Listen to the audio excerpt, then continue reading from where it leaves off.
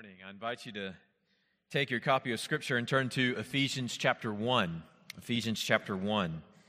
And if you are using the Bibles that we provide for you, you'll find our passage on page 971. 971. This morning, I'm going to read Ephesians chapter 1 in its entirety, and then we'll be looking at the passage as a whole. So Ephesians chapter 1, and I'll begin reading for us in verse 1. The Apostle Paul writes, Paul, an apostle of Christ Jesus by the will of God, to the saints who are in Ephesus and are faithful in Christ Jesus, grace to you and peace from God our Father and the Lord Jesus Christ. Blessed be the God and Father of our Lord Jesus Christ, who has blessed us in Christ with every spiritual blessing in the heavenly places, even as He chose us in Him before the foundation of the world, that we should be holy and blameless before Him.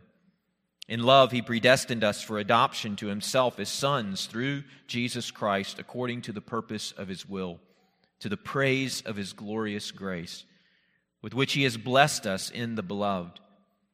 In Him we have redemption through His blood, the forgiveness of our trespasses, according to the riches of His grace, which He lavished upon us in all wisdom and insight, making known to us the mystery of His will, according to His purpose, which He set forth in Christ as a plan for the fullness of time, to unite all things in Him, things in heaven and things on earth. In Him we have obtained an inheritance, having been predestined according to the purpose of Him who works all things according to the counsel of His will, so that we who were the first to hope in Christ might be to the praise of His glory. In Him you also, when you heard the word of truth, the gospel of your salvation, and believed in Him, were sealed with the promised Holy Spirit, who is the guarantee of our inheritance until we acquire possession of it, to the praise of His glory.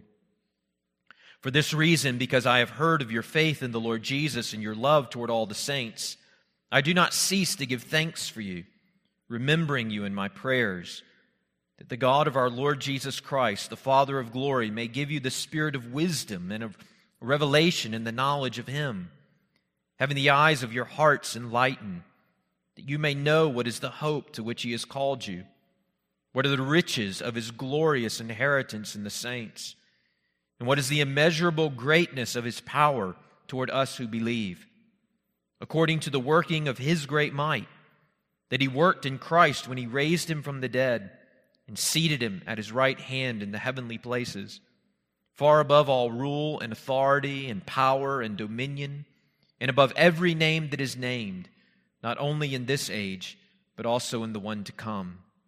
And He put all things under His feet and gave Him His head over all things to the church, which is His body, the fullness of Him who fills all in all. Amen. Let's go to the Lord in prayer. God, we are just what a privilege it is to gather as your people and to turn once again to the Scriptures and to hear you speak to us through your word. Father, we pray that you would come now by your Spirit. And we pray, Father, that we would hear your voice. And Lord, that we would respond in faith and obedience. And it's through Jesus Christ our Lord we pray. Amen. Well, I hope everyone had a wonderful Thanksgiving. I know that after Thanksgiving dinner, everyone's mind quickly turns to Christmas. And so I want to let you know that next week we will actually be starting a 5-week Christmas series in the Gospel of Luke. And this series will be a little bit unique for us because each Sunday a different elder will be preaching one of the passages that we'll be working through in the Gospel of Luke as we walk through the birth of Jesus together.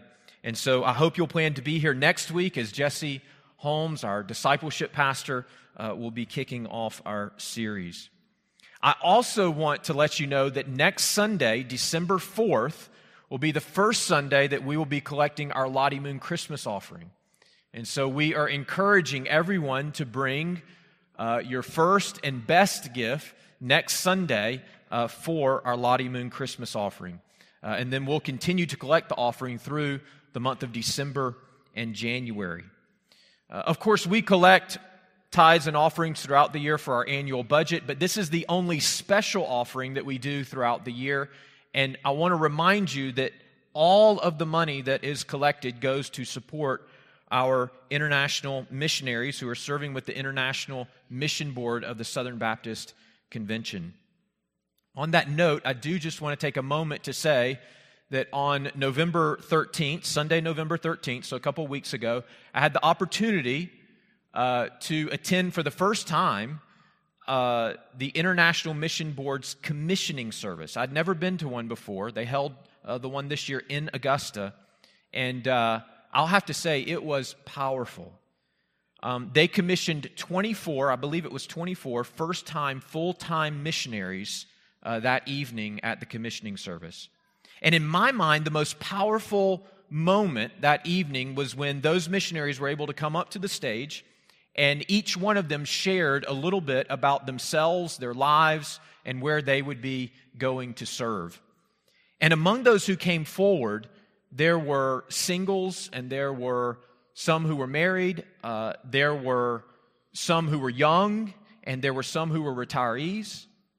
There were some who had no children.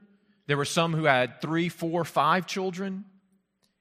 And it seemed that all of them were going to difficult, challenging places where there is little to no access for the gospel. And so many of them, one after another, came from good, healthy churches that I know and respect. I have to say, the evening was sobering, it was humbling, it was exhilarating, and it was so encouraging. And those 24 missionaries, that's just 24 of over 3,000 missionaries with the IMB who are ministering across the world. Of course, one of the best parts of the night was that one of our own, Penelope, was commissioned that night to be a full-time missionary with the International Mission Board. So our goal this year is at $40,000. Is that right, Stephen? Our goal this year is $40,000. And I want to encourage all of us to give prayerfully and generously and sacrificially to support our missionaries. Now, what is it, as we think about missions, what is it that compels us to give and to pray and to send and to go so that Christ might be known among the nations? Well, in our text this morning, we learn from the Apostle Paul, the consummate missionary, that it is humble gratitude and it is a holy zeal for the glory of God and His grace that compels us to take the gospel to those who have never heard, to take the gospel to the nations. And so, this morning, I want us to return to Ephesians chapter 1. Now, over the last 4 weeks, I broke Ephesians chapter 1 into 4 parts and preached a sermon on each part. But this week, what I want us to do is take a step back and look at the chapter as a whole. Because as I was preaching through Ephesians chapter 1 over the last several weeks, there were a number of things that I wanted to speak on more, give more information about or speak to more fully, but was unable to do so because of time. So I want us to return to Ephesians chapter 1, look at the chapter as a whole, and focus on some of those themes. I've entitled our message this morning, The Glory of the Triune God Through the Resurrection Power of Jesus. The glory of the triune God through the resurrection power of Jesus. And these are the 3 themes that I want us to consider this morning in our text. So this is our outline. First of all, the triune God. Secondly, the glory of God. And third, the resurrection power of Jesus. Now first, let's consider the triune God. If you look at Ephesians chapter 1, of course you have the greeting, it begins with the greeting. But then when you start in verse 3, from there forward, really Ephesians chapter 1 can be broken up into 2 main sections. The first section is found in verses 3 through 14, and this is a section of praise and doxology as Paul praises the Lord for His great work of redemption. The second section is found in verses 15 through 23, and it is a section of prayer, as Paul prays that these great truths of God's salvation and redemption would be applied to the hearts of the believers in Ephesus. Now, here's what I want you to note, is that both these sections, the doxological section, praising God for His great work of redemption, the section of prayer, as Paul is praying that these truths of God's salvation will be applied to the hearts of the Ephesians, both of these sections are Trinitarian in nature. Now, what do I mean by that? What do I mean by Trinitarian? Well, as Christians, we believe in the doctrine of the Trinity. That means that we believe that God is one in being and He is three in persons. In fact, our church has a confession of faith. And in our confession of faith, we state what it is that we believe as a church. And the second statement in our confession reads, the triune God. We believe that there is one and only one living and true God. He is an infinite, intelligent spirit, the creator and supreme ruler of heaven and earth, glorious in holiness and worthy of all worship, trust, and love. In the unity of the Godhead, there are three persons, the Father, the Son, and the Holy Spirit, equal in every divine perfection, executing distinct but complementary offices in the great work of redemption. So there's a definition in our own confession of faith as a church in the doctrine of the Trinity, what we believe about the triune God of the Bible. Now, where do we find the Trinity in the Bible? Where do we find the Trinity in the Bible? Well, in one sense, I would say nowhere, and in another sense, I would say everywhere. Okay? So let me explain. In one sense, nowhere. What I mean by that is we don't find the word Trinity in the Bible. Nor is there a place that we can turn to in the Bible where we find this very precise, exact definition of the Trinity or a full explanation or exposition on the doctrine of the Trinity. Rather, what we find is that the triune nature of God is taught and shown and assumed everywhere in the Bible. So, the triune nature of God is interwoven into and demonstrated throughout all the various stories and teachings of the Bible. And that, in fact, is what we see in Ephesians chapter 1. So, in Ephesians chapter 1, Paul's praise in verses 3 through 14 is Trinitarian, right? Notice in verses 3 through 6, Paul rejoices that God the Father has purposed our salvation. So in verse 3, He, that is God the Father, chose us in Him before the foundation of the world. Or verse 5, He, that is God the Father, predestined us for adoption as sons. But then notice in verses 7 through 10, Paul rejoices that God the Son accomplished our salvation. So in verse 7, in Him, that is in Christ, we have redemption through His blood, the forgiveness of our trespasses. And then in verses 11 through 14, Paul rejoices that God the Spirit applies the work of salvation to our hearts.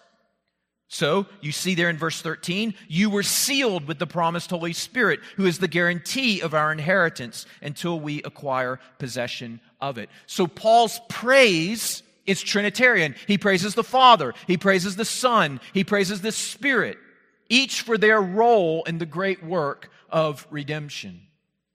But then notice also that Paul's prayer in Ephesians chapter 1 is Trinitarian. So the prayer is found in verses 15 through 23, but look specifically at verses 16 and 17. Paul writes, I do not cease to give thanks for you, remembering you in my prayers, that the God, that is God the Father, of our Lord Jesus Christ, there's God the Son, the Father of glory, so there Paul identifies God as God the Father, may give you the spirit of wisdom and of revelation, that's God the Spirit, in the knowledge of Him, that's God the Father. So notice here, Paul cannot faithfully speak about our salvation. He cannot faithfully speak about prayer without making use of Trinitarian language. And there's so many examples that we could give of this throughout the Bible. One more example. A couple of weeks ago, we had the privilege and opportunity to celebrate the baptism of Michaela George. And I baptized her according to the command of Jesus in the name of the Father and of the Son and of the Holy Spirit. We cannot speak of Christian baptism without making use of Trinitarian language. So how do we know that the Bible teaches the Trinity? It's not a single verse that we point to necessarily, although there's many, many verses we could point to. But it's not just one single verse that has the concise definition of the Trinity. It's not just one chapter that provides a full definition or explanation of the Trinity. Rather, the triune nature of God is assumed and taught and interwoven into the whole of Scripture. Now, why is this important? There are many reasons why this is important, but let me just give two briefly, okay? First, the doctrine of the Trinity is important if we want to know who God is. It's important if we want to know who God is. So the Bible is full of all this kind of Trinitarian language, right? So we come across phrases like, or statements like, the Lord your God is one. Or, I am Yahweh, and there is no other God besides me. Or, I am Lord, I alone am God. And then we encounter all this language of the Father and the Son and the Holy Spirit. And as we read this morning in the Gospel of John, how they relate to one another. And so this naturally raises all kinds of questions. Do we worship one God? Or do we worship three gods? Well, my friends, we are not polytheists. We do not worship multiple gods. Rather, we worship one God, the one true and living God, who is not three gods, but three persons within the Godhead. Another question. Are the Father and the Son and the Spirit all God? Or is God the Father God, and the Son and the Spirit are like demigods, less than God? No. There is no inequality in the Godhead. Each person in the Godhead is fully divine. Or are the Father and the Son and the Spirit the same? Or are they three distinct persons? They are three distinct persons. The Father is not the Son, and the Son is not the Father, and the Father is not the Spirit, and the Spirit is not the Son, and so forth. They are each three distinct persons. You see, the doctrine of the Trinity helps us to take into full account what the Bible has to say about God, how the Scriptures reveal God to us. And the doctrine of the Trinity helps us to maintain the mystery of the triune nature of God. So the doctrine of the Trinity is important if we want to know who God is. Secondly, the doctrine of the Trinity is important if we want to know how God relates to us. The doctrine of the Trinity is important if we want to know how God relates to us. So, one author points out that John Calvin once wrote that if we try to think about God without thinking in terms of the Father and the Son and the Holy Spirit, then Calvin writes, quote, only the bare and empty name of God flits about in our brains to the exclusion of the true God. So let me state that again. John Calvin says that if we think about God, but without the categories of Father, Son, and Holy Spirit, then, quote, only the bare and empty name of God flits about in our brains to the exclusion of the true God. In other words, we just have kind of this vague, abstract notion of some God out there. But it's when we come to speak of God as Father and Son and Holy Spirit and begin to understand how they relate to one another and how they relate to us that we come to know God not just as an abstraction, but for who He truly is. In this way, the doctrine of the Trinity is so vital to understanding how God relates to us. And understand, I think this is so wonderful. This is, in fact, how the Apostle Paul teaches the doctrine of the Trinity. The Apostle Paul does not teach the doctrine of the Trinity with academic definitions or elaborate philosophical explanations, although those things can be helpful. Rather, the Apostle Paul teaches us the doctrine of the Trinity with practical and pastoral application. That's what he's doing here in Ephesians chapter 1. Paul is essentially saying this to us. He's modeling it for us in Ephesians 1 as he prays. And we see this all throughout his writings. Paul says, I want you to pray this way. To the Father, with faith in His Son, the Lord Jesus Christ, in the power of the Holy Spirit. In church in Ephesus, I want you to know that's how I pray for you. I pray to the Father, through the Son, and the power of the Holy Spirit. And see, we learn then, through that, the doctrine of the Trinity. This is how God relates to me. This is how God relates to me. He hears my prayers and gives attention to my prayers as a father. And I can come to Him and relate to Him as Father because He gave His Son as a sacrifice for my sins. And He draws me to Himself and He enables me to pray to Him by the power of His Holy Spirit. This is how God relates to me. This is who He is. And this is how I know Him. Listen, my friends, all of us would do well to grow more fully in our understanding of the doctrine of the Trinity. There's a number of ways we can do that. Of course, by reading the Scriptures. We can consult certain creeds or confessions, like I cited our church's confession of faith just a few moments ago. There's certain books we can read that are really accessible and helpful in terms of explaining the doctrine of the Trinity. But I want to encourage you this morning with this.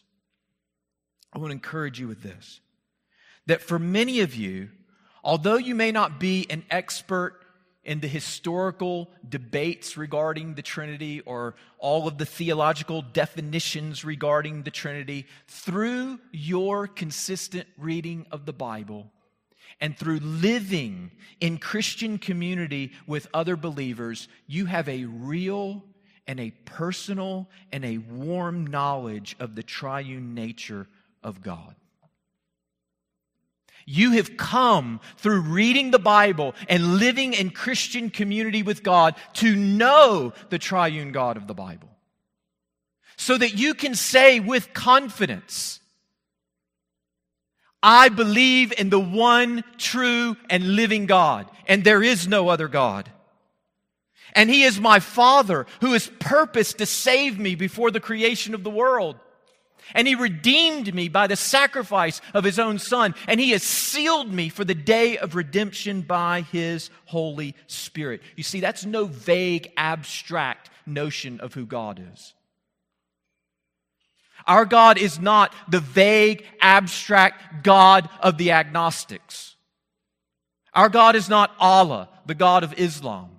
Our God is not a demigod like one of the many demigods of Hinduism. Our God is the triune God of the Bible, Father, Son, and Holy Spirit. And He relates to us as such. Paul demonstrates that for us here in Ephesians chapter 1. So that's the first point, the triune God. Second point, the glory of God. The glory of God. So in Ephesians chapter 1, not only do we learn that God is triune in His nature, we also learn that God is glorious. And He has designed salvation in such a manner that He is to receive all the glory and all the honor and all the worship and all the praise for His great work of redemption. Now, let me show this to you in the text. Notice that throughout Ephesians chapter 1, God is the actor. We see this in the verbs that Paul uses to describe our salvation. So notice, it is God in verse 3 who blessed us with every spiritual blessing. In verse 4, it is God who chose us in Him before the foundation of the world. In verse 5, it is God who predestined us for adoption as sons. In verse 8, it is God who lavished the riches of His grace upon us. In verse 9, it is God who made known to us the mystery of His will. In verse 13, it is God who sealed us with the promised Holy Spirit. So God is the actor in Ephesians chapter 1 over and over and over again. And then notice the tremendous emphasis that the Apostle Paul places on the sovereign, determinative will of God in our salvation. Of course, we've seen in verse 4, He chose us. In verse 5, He predestined us. In verse 9, He made known to us. But then notice this as well. Listen to Paul's language in verse 5. He predestined us for the adoption as sons through Jesus Christ. Here it is, according to the purpose of His will. Or verse 9, He made known to us the mystery of His will according to His purpose. Or verse 11, He predestined us according to the purpose of Him who works all things according to the counsel of His will. I mean, could Paul emphasize the sovereign activity of God in salvation with any more emphasis? John Stott writes, quote, God the Father's initiative is set forth plainly, for He Himself is the subject of almost every main verb in these verses. Thus, the whole paragraph is full of God the Father who has set His love and poured His grace upon us and who is working out His eternal plan. End of quote. Now, why is this important? It's important because, and Paul makes this very clear in the text, so I'm going to show you here in just a moment, because God has designed salvation this way so that He might receive all the glory. Now notice this. Go look at verse 5. Go to verse 5, look there. Paul writes, He predestined us for adoption to Himself as sons through Jesus Christ, according to the purpose of His will. Verse 6, here's why, to the praise of His glorious grace. That's why He predestined us to be adopted as His sons, so that His grace and His glory might be praised. Or look at verse 9. Actually, verse 8.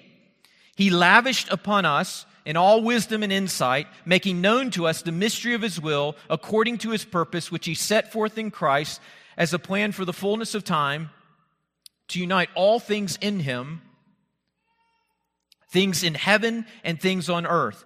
Verse 11, in Him we have obtained an inheritance, here it is, having been predestined according to the purpose of Him who works all things according to the counsel of His will. Why? So that we who were the first to hope in Christ might be to the praise of His glory. So again, why did He predestine us?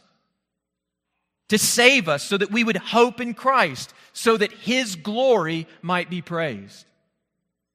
And then again, look in verse 13. In Him you also, when you heard the word of truth, the gospel of your salvation, and believed in Him, were sealed with the promised Holy Spirit, who is the guarantee of our inheritance until we acquire possession of it. Here it is, to the praise of His glory. So why has He given us His Spirit and sealed us for the day of redemption? So that His glory might be praised. Now this is why it's important. And it might not be important to you, but it's important to God. And therefore, it should be important to you. And it should be important to me. Because this is the question. This is the issue at hand. Who gets the glory for our salvation? God or us? Is it like 50-50? Is it 70-30? Is it 90-10? Or is the Reformation principle really true? Sola Deo Gloria. To God alone be the glory. And listen, my friends, this is not the only place where God speaks of our salvation and redemption like this. God speaks this way through the prophet Isaiah in Isaiah chapter 48, verses 9 through 11. Listen to the words of the Lord through the prophet. For my name's sake. In other words, for my glory. For my name's sake I defer my anger. For the sake of my praise I restrain it from you, that I may not cut you off. Behold, I have refined you, but not as silver. I have tried you in the furnace of affliction. For my own sake I do it. For how should my name be profaned? My glory I will not give to another. So listen, my friends, God delights with great love and affection to redeem us and to save us. And in so doing, He is rightfully jealous that He would receive all the glory and the honor and the praise. Of course, this is important because we are all tempted to sneak some glory for ourselves, to credit ourselves in God's great work of redemption. In fact, I would say that some folks are so uncomfortable with Paul's teaching in Ephesians chapter 1 that they perform all kinds of interpretive gymnastics in order to diminish what Paul says here about the absolute sovereignty of God in our salvation.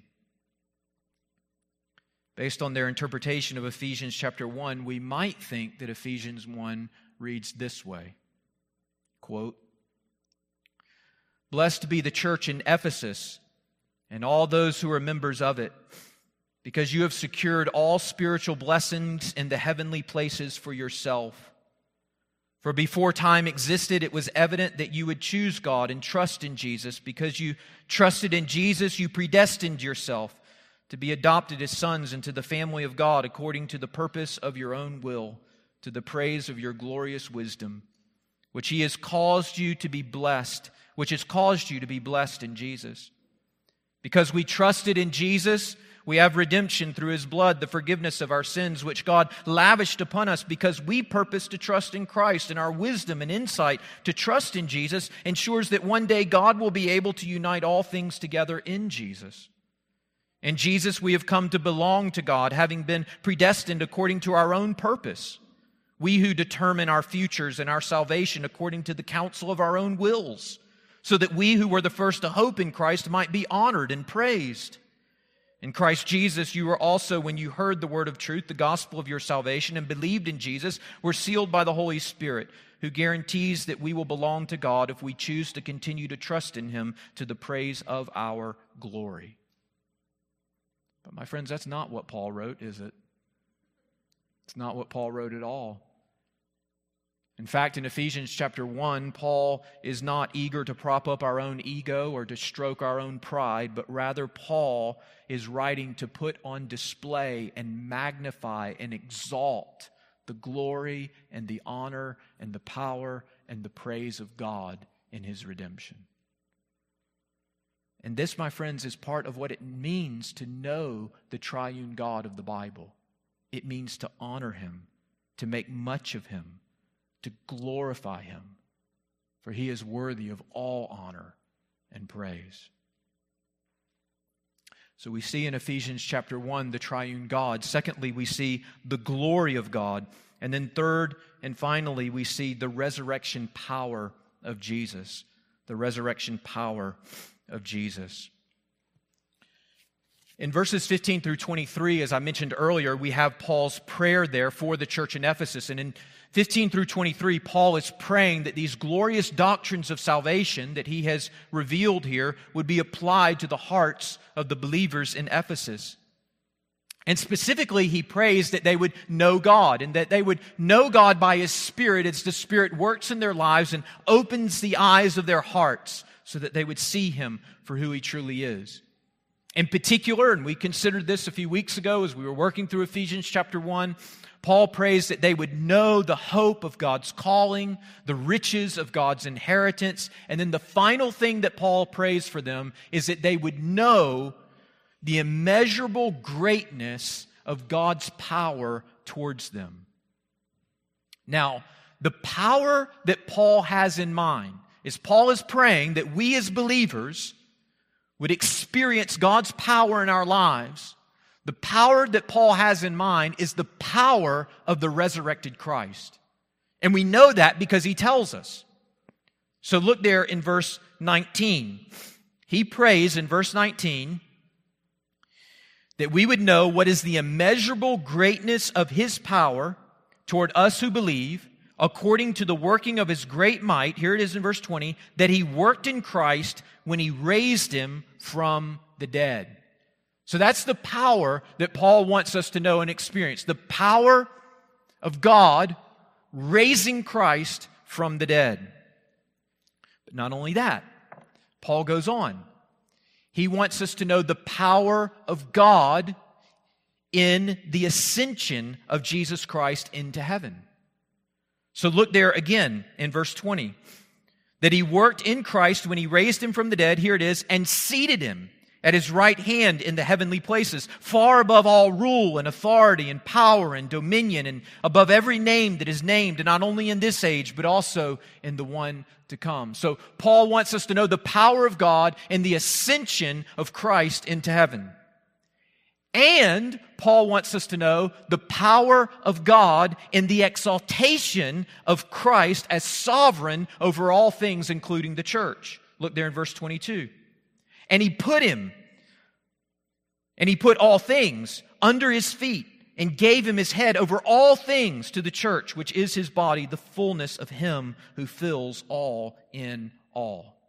Now, all of that, I think, can be summarized in the resurrection power of Jesus. But if we break it up into its particular parts, as Paul has done here, it is to know the power of God in Him raising Christ from the dead, to know the power of God in Him bringing Christ into heaven, ascended into heaven to sit at His right hand. It is to know the power of God in God exalting Christ as sovereign and ruler and reigner over all things. Now, do you see what is happening here in this prayer? Paul begins by praying for the Ephesians, right? And then his prayer quickly becomes an exposition on the person and the power of Jesus Christ and our union with Him. So we get about 3 or 4 verses of prayer, and then we get about 3 or 4 verses focused on the person and power of Jesus Christ. And this really is altogether fitting because you remember how we entitled this series in Ephesians chapter 1. It's actually on the front of your bulletin. The title of the series is In Him. In Him. And this idea dominates Paul's understanding of the Christian life. In fact, that phrase, in Christ or in Him, is used over 160 times in Paul's writings. I counted in Ephesians chapter 1 that phrase is used 14 times. So in reality, the whole Christian life can be summed up in this idea. Union with Christ. We are in Him and He is in us. And this is critical to understanding our Christian life and critical to understanding the spiritual life and power that is ours in Christ. So Paul is praying for the church in Ephesus, and then quickly he transitions to focusing on the person of Christ. And he says, I want you to know who Christ is because Christ is in you. And that's how you know the resurrection power of Christ, because you've been united to Him. He's in you. So, what does this look like in our lives? Let me quickly mention 3 ways that Christians experience the resurrection power of Jesus. The first way we experience the resurrection power of Jesus is through the grace of salvation. The grace of salvation. In fact, this is Paul's immediate application. So go back to verse 19. Paul prays that they would know what is the immeasurable greatness of His power toward us who believe, according to the working of His great might, that He worked in Christ when He raised Him from the dead. And then he elaborates, he goes on. And then, when we come to chapter 2, he says, oh, and by the way, you've experienced that power in your conversion. Look there at chapter 2, verse 1.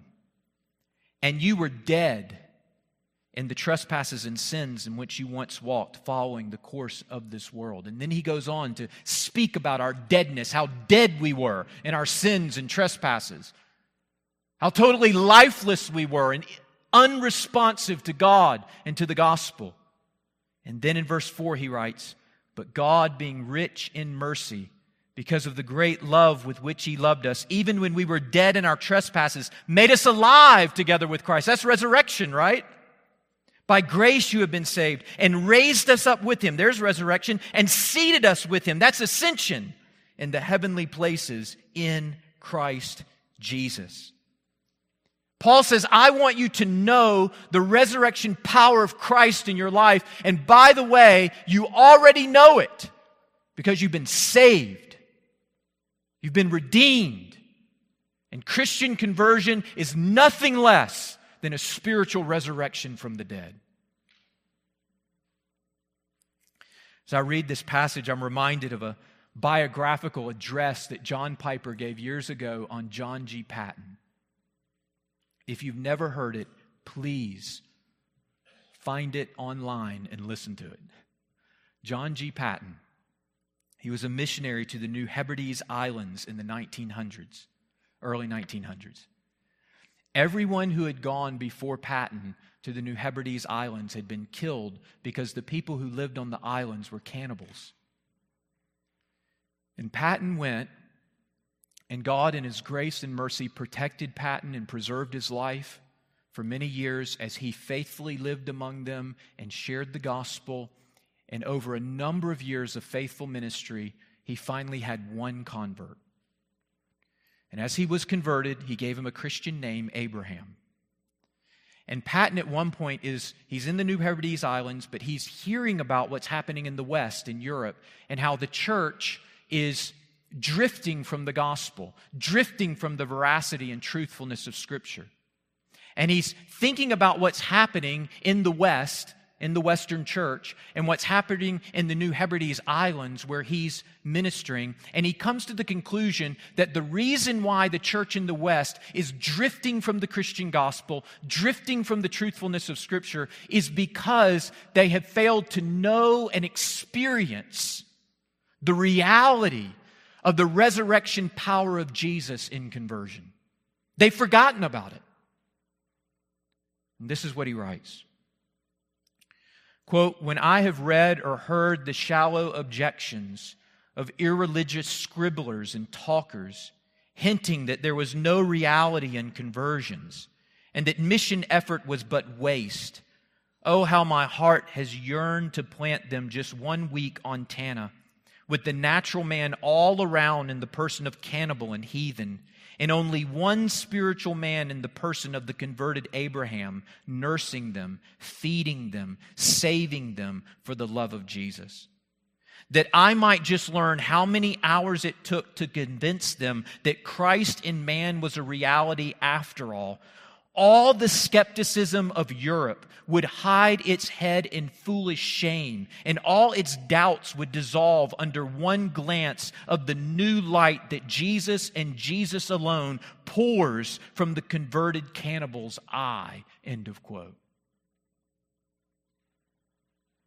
Essentially what Paton is saying here is, if those skeptics in Europe could meet Abraham, a former cannibal, who now radiates in his eyes with the love of Jesus, they would not doubt the veracity of Scripture or the power of the gospel or the power of Jesus to raise the spiritual dead. And my friends, if you've trusted in the Lord Jesus Christ, you have experienced something of the resurrection power of Jesus. He has rescued you from death and granted you life.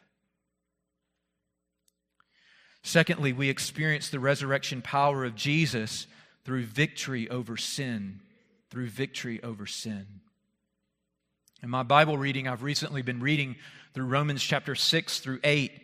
And Paul says in Romans chapter 6 through 8 that we are united with Christ. And in being united with Christ, our old person, our old self has been crucified with Christ, so that we are free from the bondage and the power of sin. It's been broken in our lives. And of course, we still struggle with sin. We still battle with sin in various ways, but it no longer has the same dominion and power over our lives that it once did. And Paul says not only have we been crucified with Christ so that the old person is put to death, but in addition, the same Spirit that rose Christ from the dead now dwells in us, so that, as Paul says, we can walk in newness of life. And how do we experience that power? How do we experience that victory over sin? Paul says it's through faith. So in Romans chapter 6, verse 11, Paul says, "So you also must consider yourselves dead to sin and alive to God in Christ Jesus." That word consider there can be translated reckon, count, believe. So you also must consider, reckon, count yourself, believe yourself to be dead to sin and alive to God in Christ Jesus. Isn't that what Paul says here in Ephesians chapter 1, our text this morning? In Ephesians 1:19, he's praying that we would know what is the immeasurable greatness of His power. Notice, toward us who believe. It's as we believe and trust that we are united with Christ, that our old man has been put to death, that He's filled us with His Spirit, and we possess that Spirit, that we are able to walk in newness of life. I no longer have to bow my knee to sin and live under its reign and dominion. But by the same Spirit that rose Christ from the dead and dwells in me, by that same Spirit and by the grace of God, I turn from sin and walk by faith and in obedience to Jesus. My friends, the resurrection power of Jesus can and should enable us to experience real victory and progress in our battle against sin. And then third and finally, we experience the resurrection power of Jesus in our lives in faithfulness through suffering. Faithfulness through suffering. We've been talking a lot about international missions and the call to proclaim the gospel to the nations, and whether we're proclaiming Christ here in our own context or in another context that is particularly hostile to the gospel, overseas perhaps. Either way, we will at various times experience opposition and hardship. And how do we endure? How do we persevere? How do we remain faithful? It is by the resurrection power of Jesus in us. This is what the Apostle Paul says in Colossians chapter 1, verses 28 and 29. Him, that is Christ, we proclaim, warning everyone and teaching everyone with all wisdom, that we may present everyone mature in Christ. For this I toil, struggling with all His energy, that He powerfully works within me. See, Paul says, I'm proclaiming Christ. How am I doing it? By the working and power of Christ in me. In another place, Paul says, it's no longer I who live, but Christ who lives in me, right? The resurrected Christ.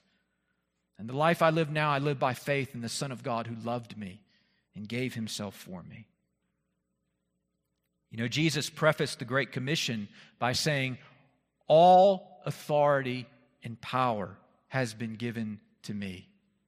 And what authority and power is Jesus talking about? Well, it's the authority and power that the Apostle Paul is speaking of here in Ephesians chapter 1. It's the power of God in His resurrection. It's the power of God in His ascension. It's the power of God in His enthronement as sovereign over all. And it is by that power, it is by that authority that we will be helped and sustained and empowered and strengthened and preserved so that we're faithful to His mission.